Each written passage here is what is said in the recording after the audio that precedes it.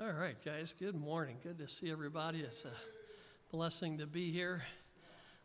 My seat's got me a little bit lower today. I've got some new leg issues after the surgery, so I'm trying to figure out how to deal with these things.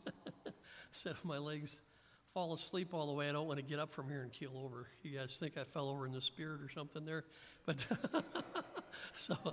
anyway, we're working out this stuff here, okay?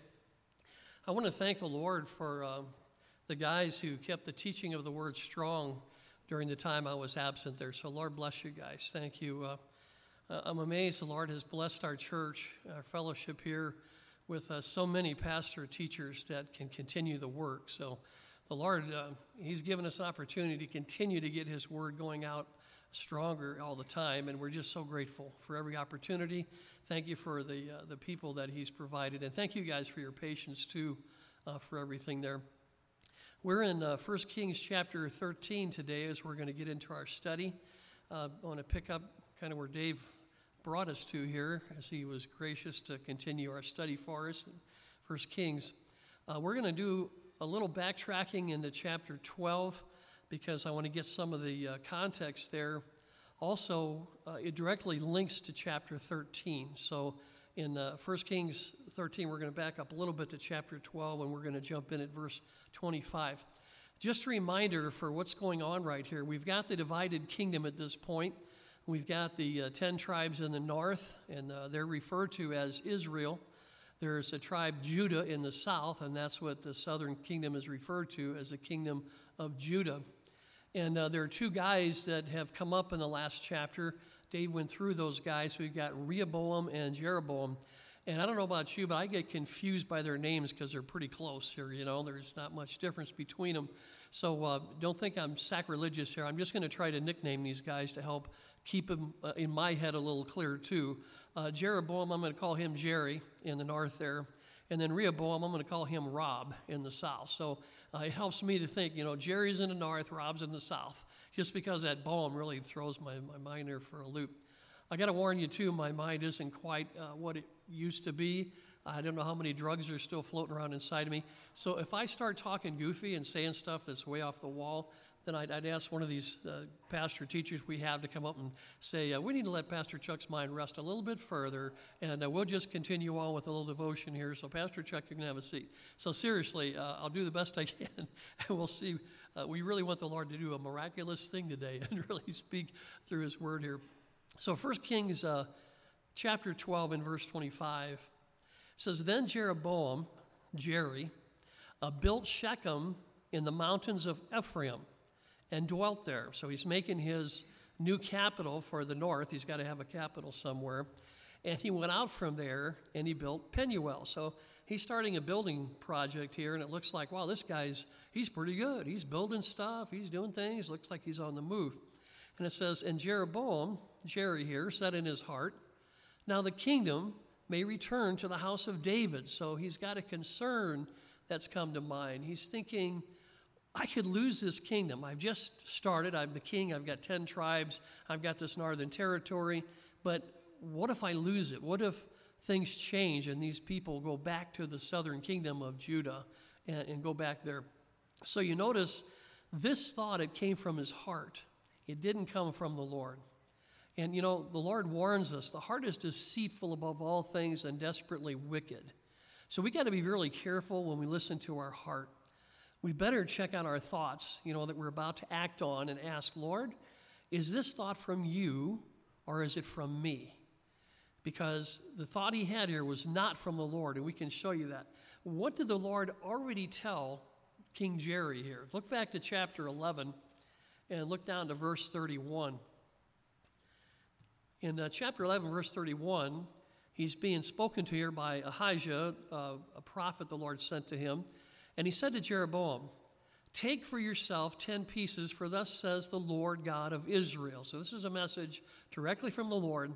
Behold, I will tear the kingdom out of the hand of Solomon, and I will give you 10 tribes. So this is God giving this to him. It's nothing he earned, nothing he had to fight for. He didn't have to conquer this land or conquer these people.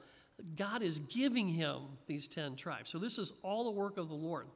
But he shall have one tribe for the sake of my servant David, talking about Rehob here, Rob as I've called him, and for the sake of Jerusalem, the city which I have chosen out of all the tribes of Israel, because he has forsaken me and worshipped Ashtoreth, the goddess of the Sidonians, Chemosh, the god of the Moabites, Milcom, the god of the people of Ammon, and have not walked in my ways to do what is right in my eyes and keep my statutes and my judgment, and did as his father David.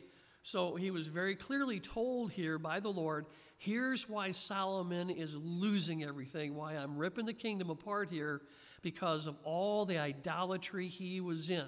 So he knew this. He wasn't, he wasn't oblivious to this. And when he goes into idolatry himself, he goes into this with his eyes wide open, knowing God is not pleased with idolatry. Okay?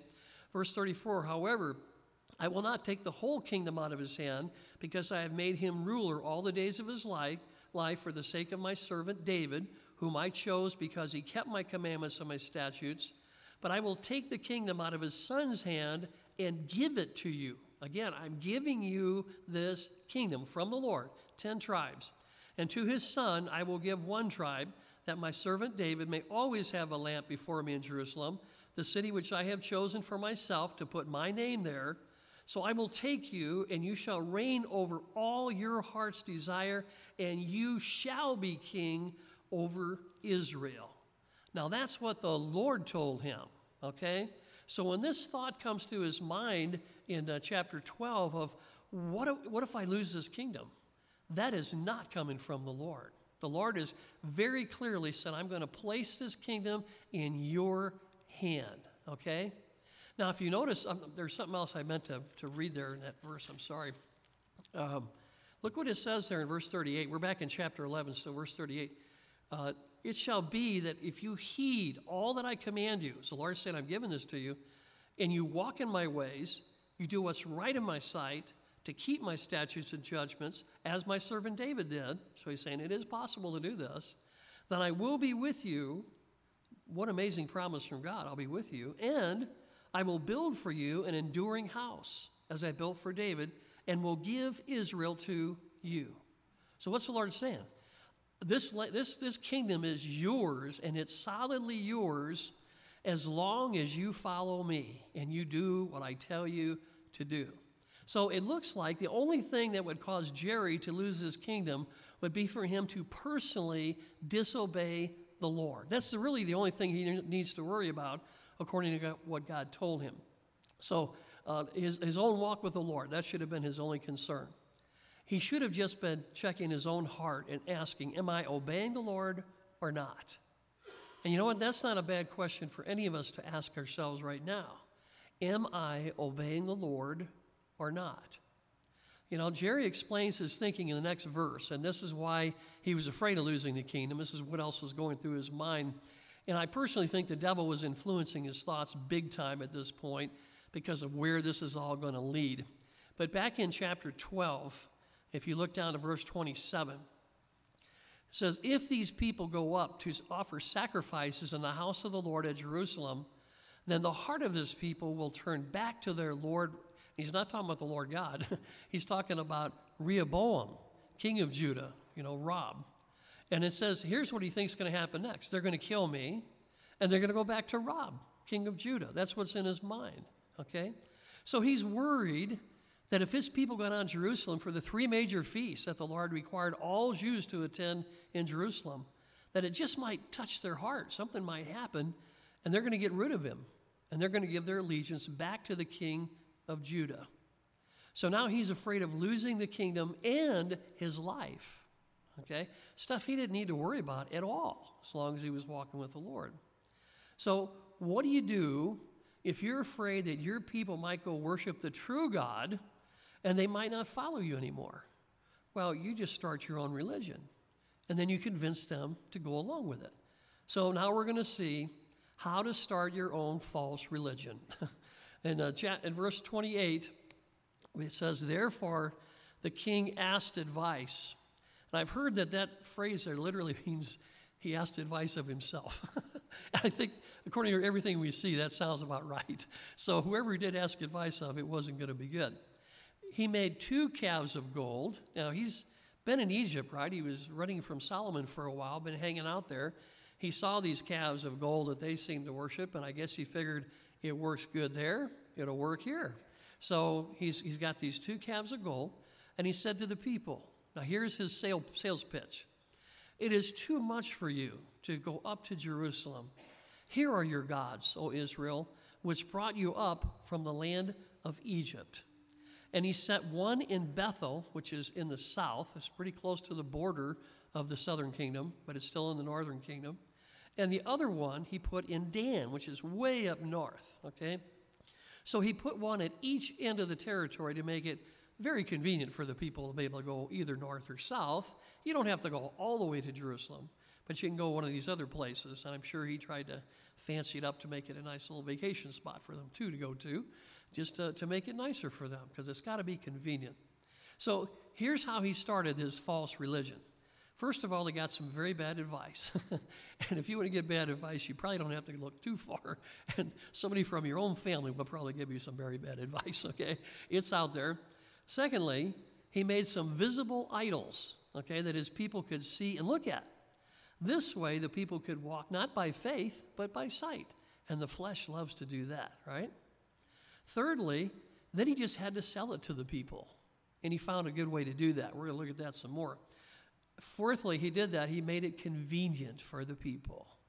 Those were basically the 4 steps he took to start his new false religion. Now, obviously, I don't recommend that anybody would start their own religion. There are way too many false religions in the world the way it is. But in case you ever wondered, why are there so many false religions, this shows us how easy it is to get one going, okay? And, of course, the devil's behind each one of those false religions in the world, so you do have help. The devil's going to help you on the spiritual side of that, which is not good, obviously. So down to verse 30. Now, this thing became a sin for the people. It says, for the people went to worship before the one as far as Dan. Now, notice here, the Lord calls it for what it is, sin. All right? So every religion other than true Christianity is sin. So let's not fool ourselves. It's pure sin in the eyes of the Lord. And I have to say, when we talk about this, we're talking about true Christianity, because there's been some things that have tried to creep into Christianity and claim that they are part of Christianity, and they are not. Some of the cults even claim to be part of Christianity. But notice here, the Lord tells us something in verse 30. The people went to worship before the one as far as Dan. So he started his false religion, and the people followed. Now, we're not told in this passage, but there are a lot of people that left the northern kingdom and went to the south. They couldn't handle this crazy stuff he was pulling. We see that later on in 2 Kings when we get there. Some of the priests, they couldn't go with this. Some of the Levites said, no way, so they went down to the south too. Verse 31. He made shrines on the high places, and he made priests from every class of people who were not of the sons of Levi. So he made it even more convenient for people by adding some extra shrines on the high places, in case it was too far for the people to go to Bethel or to go to Dan. And I believe there are people right now who are settling with going to a church because it's more convenient for them, even though they're not getting taught the Word of God there and they're not getting spiritually fed. So, folks, we need to be careful when it comes to things being convenient, because we can make some very bad choices when we fall for the temptation of convenience. And, notice, too, here how he had no regard for the clear instructions the Lord gave concerning the tribe of Levi. He's appointing his own priest, it says, from every class of people. And it very clearly says who are not of the sons of Levi. They weren't even close to the people the Lord had chosen to be involved in the priesthood, or those who were going to help the priest in serving of the offering of the sacrifices. Instead, Jerry did his own thing, directly going against God's ways. And that's the danger of us leaning on our own understanding. We can end up going directly against God if we're not careful. So when the Lord warns us about that in Proverbs 3, it's a very serious thing. Trust in the Lord with all your heart and do not lean on your own understanding. We're easily self-deceived, guys. So verse 32, Jeroboam ordained a feast on the 15th day of the 8th month, like the feast that was in Judah, and that happened in the 7th month, but he's going to mock that. He's going to copy that here. And he says he offered sacrifices on the altar. So he did at Bethel, sacrificing to the calves that he had made. And at Bethel he installed the priests of the high places which he had made. So he made up his own feast so the people would be preoccupied with that and not feel bad that, oh, we missed the feast at Jerusalem. Oh, no, we got our own feast coming up here next month. Just hang in there. And notice how he copied some things from true Judaism in order to get the people to swallow this, okay? He copied a feast. He copied the sacrifices in the altar. He even copied the priesthood. Now, none of these were legitimate, okay? But he wasn't concerned about that. They just had to be good enough to make the people feel comfortable, with something that was familiar to them. And you see, the devil knows that if he's going to fool people, he's going to have to throw some truth in there somewhere, because truth is powerful, and he knows without it, you don't have much going for you. That's why the cults have some truth. They just twist it to make it fit their own agenda. But the enemy, he's real slick in the way he does things. So verse 33, so he made offerings on the altar which he had made at Bethel on the 15th day of the 8th month. Notice he's even taken the place himself of being a high priest. This guy has no fear of the Lord, right? Yeah, he's making sacrifices himself. It says in the month which he had devised in his own heart. And that's a good description of his religious view here. And he ordained a feast, I like this, for the children of Israel, And he offered sacrifices on the altar, and he burned incense. You see, he did this all for the children of Israel. Right. At least that's what they were supposed to think. How sad. Because we see that deception still in the world today, don't we? People say, you strap this bomb on you, and we'll take care of your family, and you'll get 70 virgins. And we're doing this all for you, right? Yeah. Or you keep voting for our guys, and we'll make sure your welfare checks keep coming in because we care about you. All this deception that still goes on in the world, hasn't changed. Now, look at chapter 13, and notice how this connects with what's going on. It says, and behold, a man of God went from Judah, the southern kingdom, to Bethel by the word of the Lord. So God sent this guy, and it says, Jerry stood by the altar to burn incense. So he's getting ready to do his priestly duty of burning incense to his false god.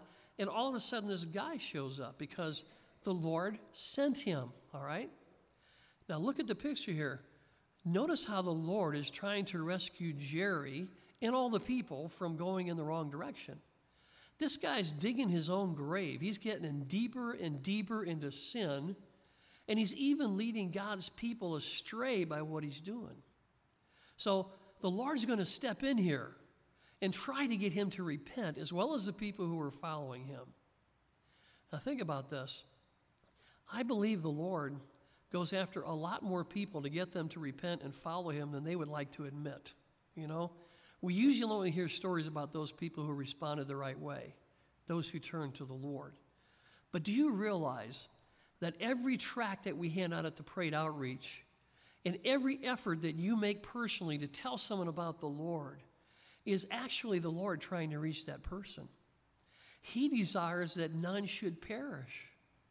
And every time we try to reach people for Christ, every time you make an effort to do that, God is reaching through us to reach them.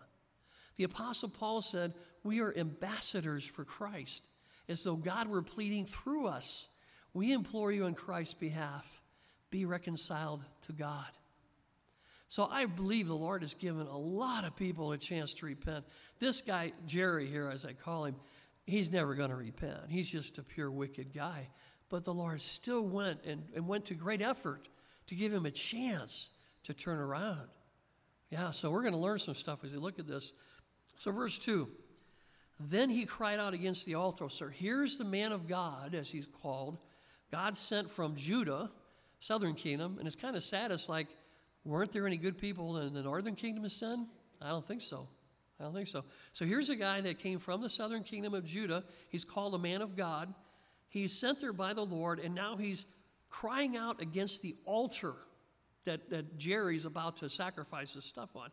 It says he cried out against the altar by the word of the Lord. This is all done by the Lord. And he said, O altar, altar, thus says the Lord, behold, a child, Josiah by name, shall be born to the house of David. And on you he shall sacrifice the priests of the high places who burn incense on you, and men's bones shall be burned on you.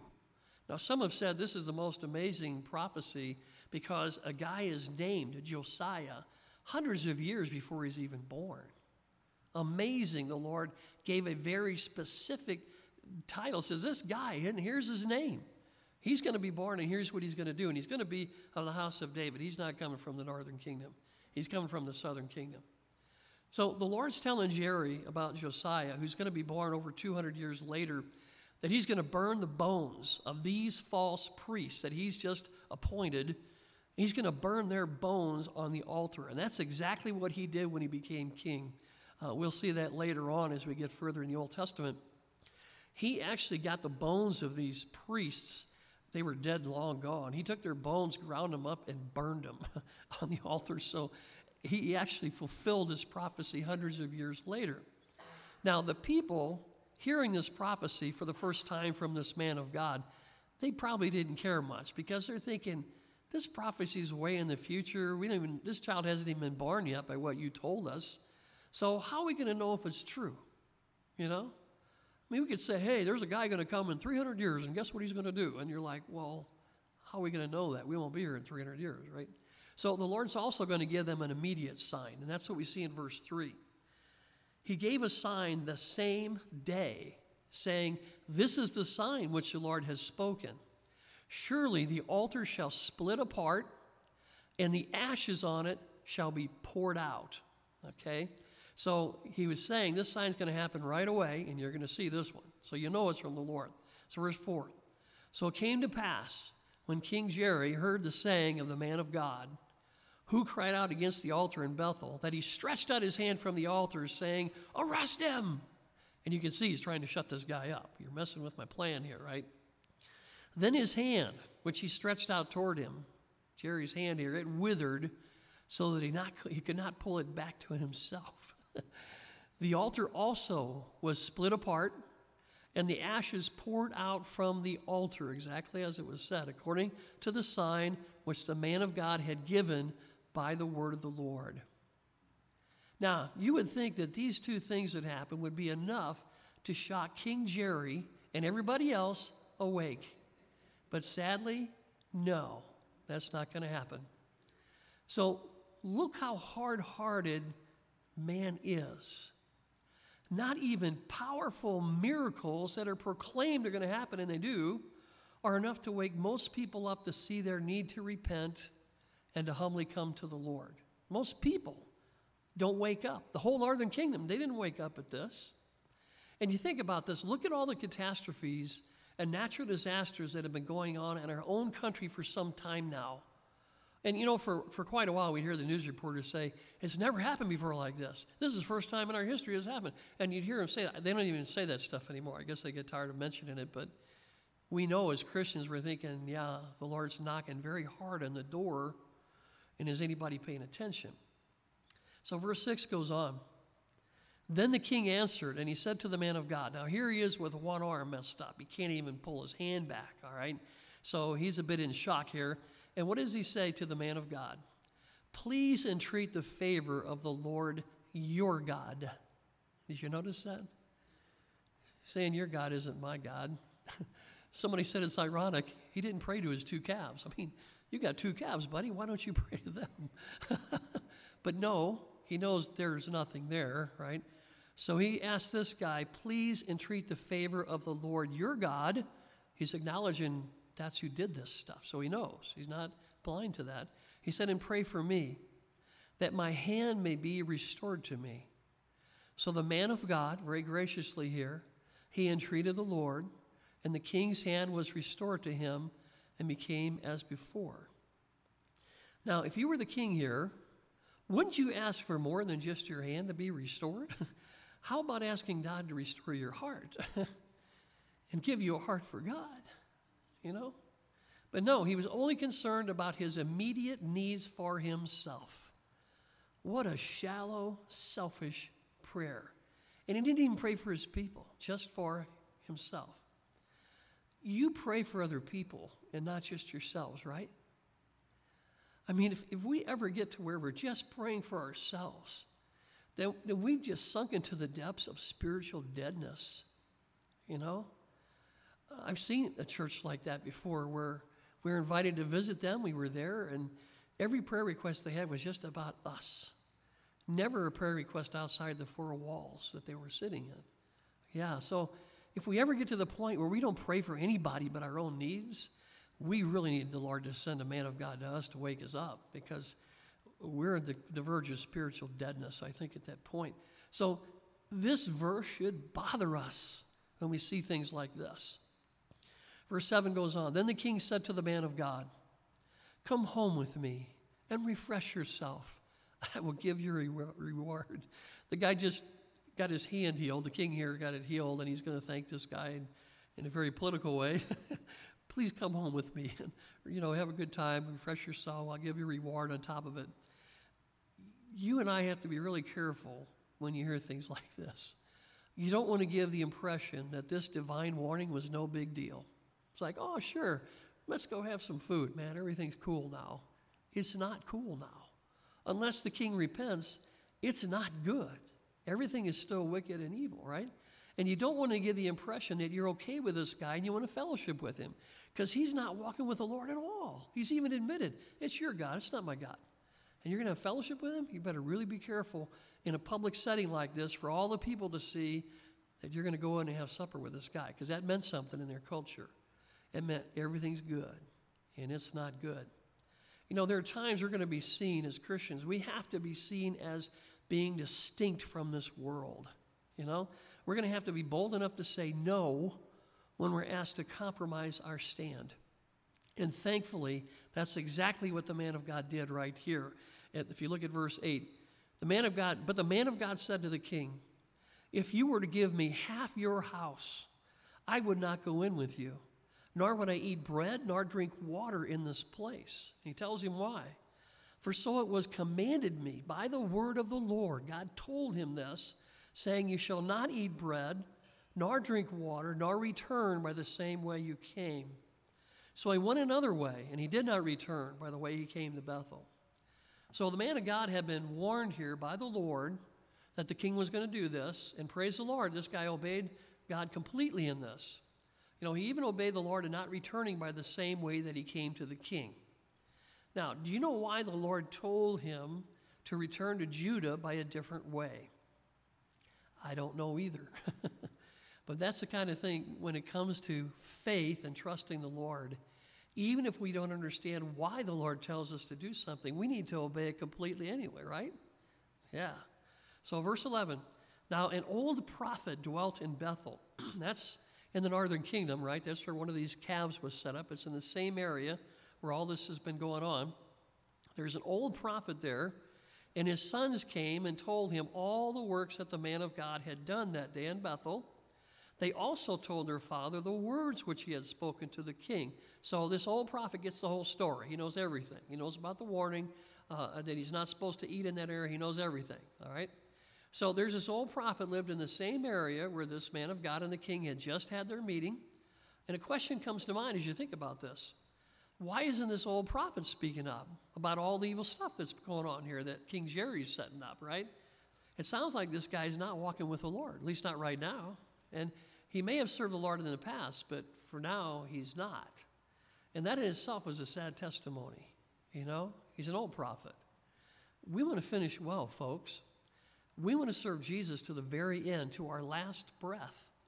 Don't ever plan on retiring from serving the Lord. While we're still alive, we're to continue to serve him. The Lord isn't finished with you yet. So verse 12 goes on. "And their father said to them," now this is the old prophet talking to his boys. He said, "Which way did he go?" For his sons had seen which way the man of God went who came from Judah. They saw the direction he took off to go back there. It says, then he said to his sons, saddle the donkey for me. So they saddled the donkey for him, and he rode on it. And he went after the man of God, and he found him sitting under an oak. He's probably resting, probably tired, probably hungry. Didn't have a chance to eat there, not allowed to, so he's catching his breath here. Then he said to him, so here's the prophet talking to him, are you the man of God who came from Judah? And he said, I am. Verse 15, then he said to him, come home with me and eat bread. Now, for whatever reason, this old prophet wanted to go see the man of God. Did he just want to relive the thrill of hearing what it's like for God to speak through one of his prophets? I don't know. But I do wonder if this old prophet was trying to test the man of God and maybe even tempt him, because we're told that this old prophet's sons had told him the words that were spoken. So he knew all about that. Can't say he didn't, so he should have been aware of that. If that's what he was up to trying to tempt this guy to see, let's see how tough this guy really is, or if he really is going to stand here for God, what's going to happen? If that's what he's up to, then we need to take heed to this. This old prophet who used to work for the Lord is not working for the enemy. And I think he's going to regret this later on in his story. Some things happen, I think, that give us evidence this guy was sorry for what he did after the fact. And I think we get a real good warning from this. We need to stay close to the Lord and not leave any room for the tricks of the enemy to slip into our thinking. The enemy's going to try to put thoughts into our mind. But if we're walking closely with the Lord, then we can be able to discern where those thoughts came from and we can reject them. I think this old prophet got tripped up and he got used by the devil, and he's going to regret it down the road. If you look at verse 16, here's the man of God responding to him, and he said, I cannot return with you, nor go in with you, neither can I eat bread nor drink water with you in this place. Now notice he says, I can't return with you, so he's past the place that he wasn't supposed to eat. If this prophet really cared, the old prophet, he could have brought food to him, but he didn't. He's asking him to come back in this territory you're not supposed to eat in. So he said, neither can I eat bread nor drink water with you in this place, for I have been told by the word of the Lord, you shall not eat bread nor drink water there, nor return by going the same way that you came. Okay, so at this point, the man of God is still holding on to the word of God, and that's a very good thing to see. And notice how clear God's message was to him. He understood it. I'm not allowed to do that. He knew that, okay? He knew just what the Lord meant, and it's amazing. The Lord is very clear when he gives us a message. He's not going to make it iffy for us to kind of guess at, but when he speaks something really clear to us, we need to pay really close attention, okay, to what's going on. So look at verse 18. Here's what the old prophet says to the man of God. I too am a prophet as you are, and an angel spoke to me by the word of the Lord, saying, bring him back with you to your house. Bring him back, all right? That he may eat bread and drink water. Then we're told here, kind of in the background, he was lying to him. Wow, what a dirty trick this guy pulled. And he knew he was doing it. He lied to him. But the Lord warns you and me about accepting the message of an angel if he tries to change the clear teaching of God's word. You remember Galatians 1? It says, if anyone comes to you with a different gospel than the one I've given you, very clear gospel of the Lord, if anyone comes with a different one, even if it's an angel, let him be accursed. Don't receive that. So we know that. This prophet should have known to check this with the Lord himself. He should have known that. Verse 19, so he went back with him, and he ate bread in his house, and he drank water. So the man of God fell for the temptation here of getting some food. He probably was very hungry, but he definitely should have checked this out with the Lord himself before he went with the old prophet, One of the things we learn from this is you better check things out with the Word of God for yourself. Don't just believe something because some pastor or some prophet or God or some angel tries to tell you something. You better make sure it doesn't violate what God has already clearly said. And there's another good principle here, too, that comes. The first thing is the first clear revelation of God's Word should be the standard.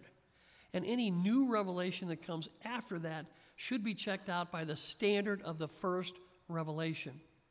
For instance, the Lord had given the world the Bible already, okay, before Islam ever came around. So the book of Islam should be checked by the Bible, which is the first revelation of God, and not vice versa. The same way, the Book of Mormon came long after the Bible had already been in existence. So the Book of Mormon should be checked by the Bible. The Bible's the first revelation, it's the standard. And remember, Joseph Smith, he even got his revelations by an angel, Moroni, right? So we need to check everything else out by the Bible, and if we don't, then we can be deceived like this guy was. Verse 20, excuse me.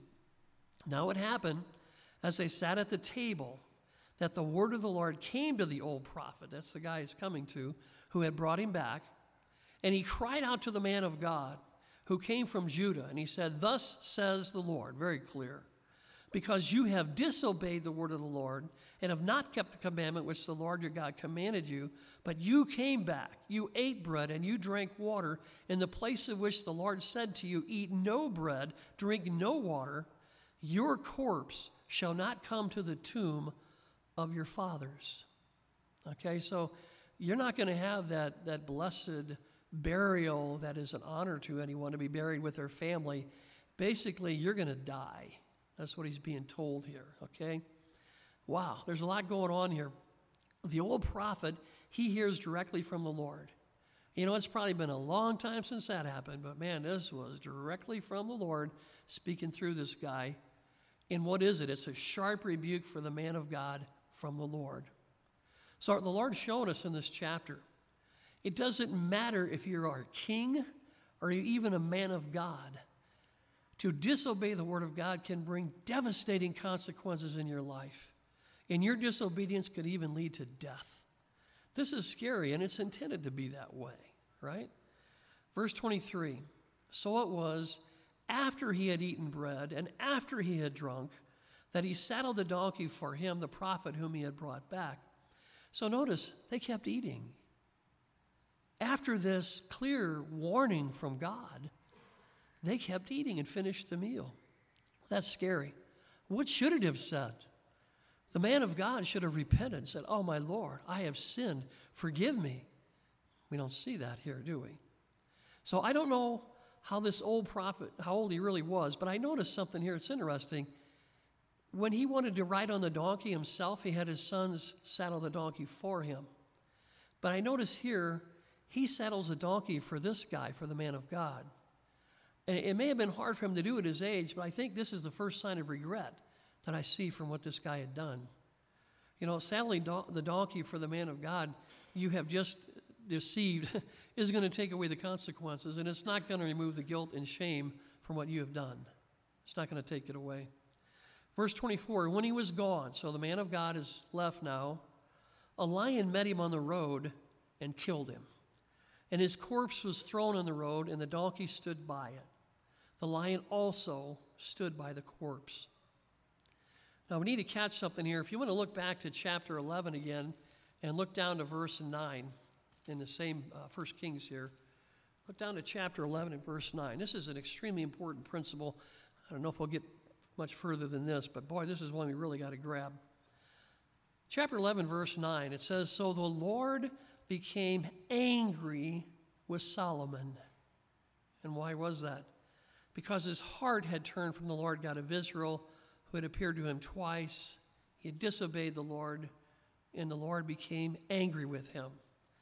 Look back to Exodus chapter 4. I want you to catch something here that I don't know we talk about much, but I think we need to mention it since it comes up in the passage here. Exodus chapter 4 and verse 14.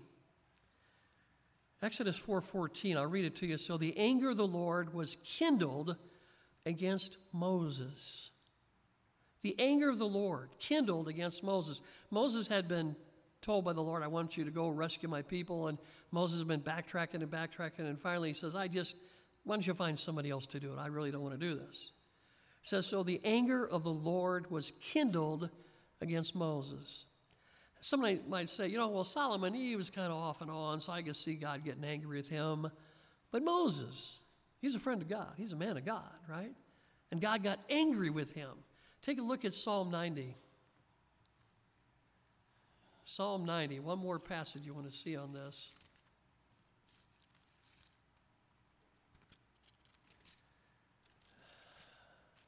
And this is something that is from Moses also. Psalm 90 and verse 7. He says, "For we have been consumed by your anger, and by your wrath we are terrified." Wow. So the fear of the Lord, that's a good thing.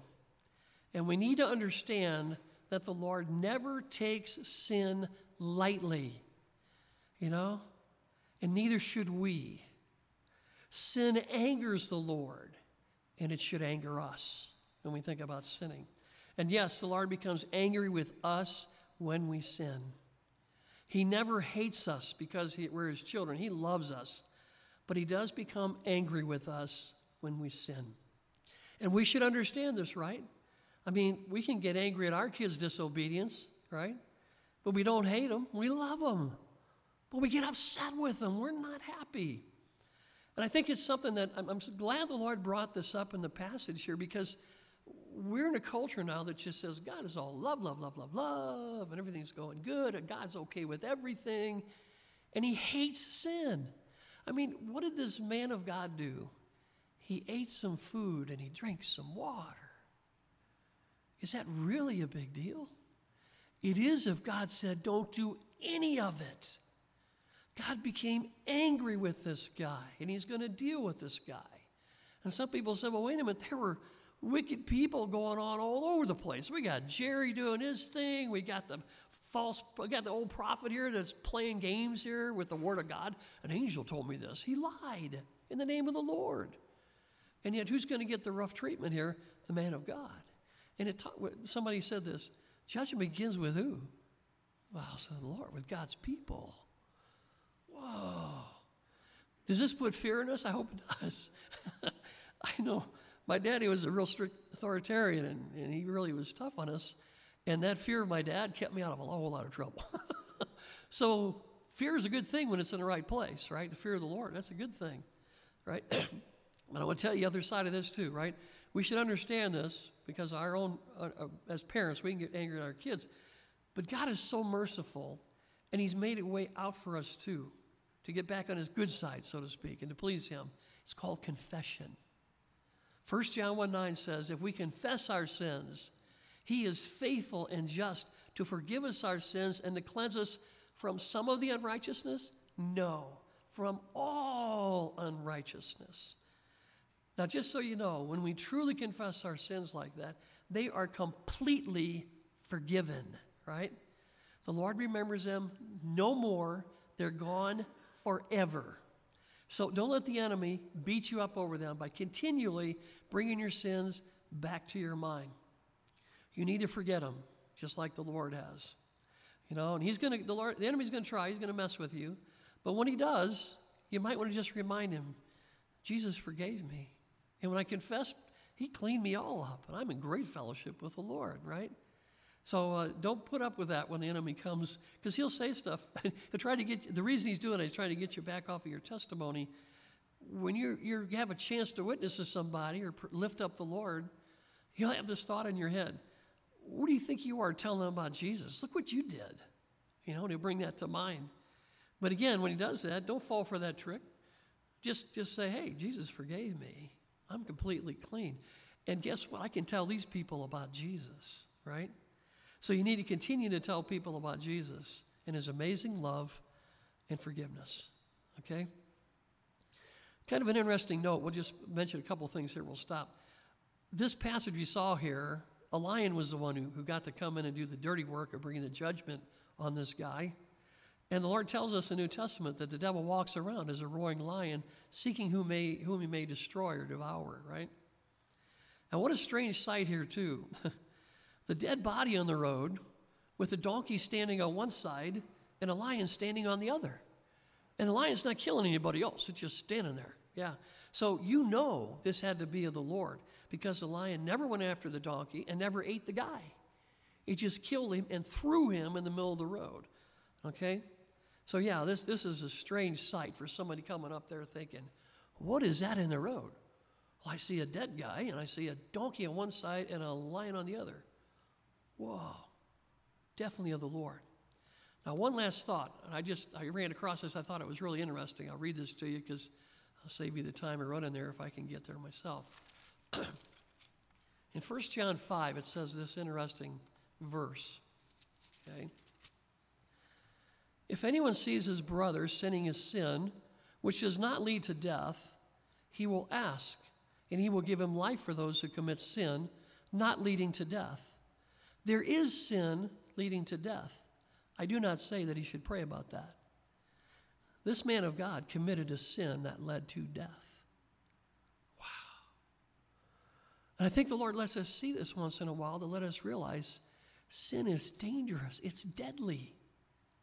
We need to see this. We need to hear this because times the enemy will say, go ahead and do this. It's no big deal.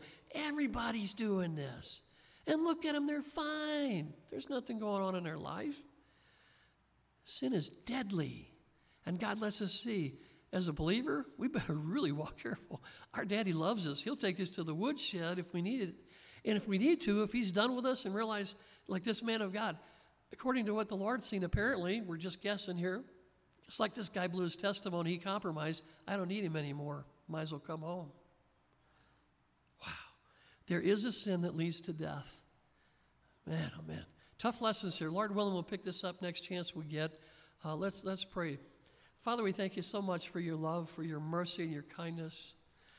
Father, I thank you that you know us. You know that we tend to sin. We still got the flesh. There's still a struggle going on. And yet, Lord, when we do, you give us opportunity to confess. And Lord, I thank you today that you reminded us that sin doesn't. You just don't look the other way, Lord, but it angers you. I pray you give us your heart when it comes to sin, that it would anger us as well. And Father, I thank you that you love us so much that you get past your anger and you're always there for us. Lord, for anybody who's with us today or is watching today and this message is really to speak to them, I pray you'd help them, Lord. Help them to just say, I don't want this junk anymore. I want to be free. I want to walk with you, Lord. I don't want to play games. I don't want to possibly mess up and commit a sin to death. Lord, I thank you for your grace and mercy. I pray you help them. Help us all to remember to confess, especially when you bring it before our eyes like you did in this passage. Lord, all glory and praise and honor goes to you, and we thank you for that. If anyone is watching today or anyone doesn't know Jesus yet, I pray that you shake them awake, Lord, and help them. They need to know Jesus. Please help them, Lord. We thank you for what you're doing, and we give you all the praise in Jesus' name. Amen.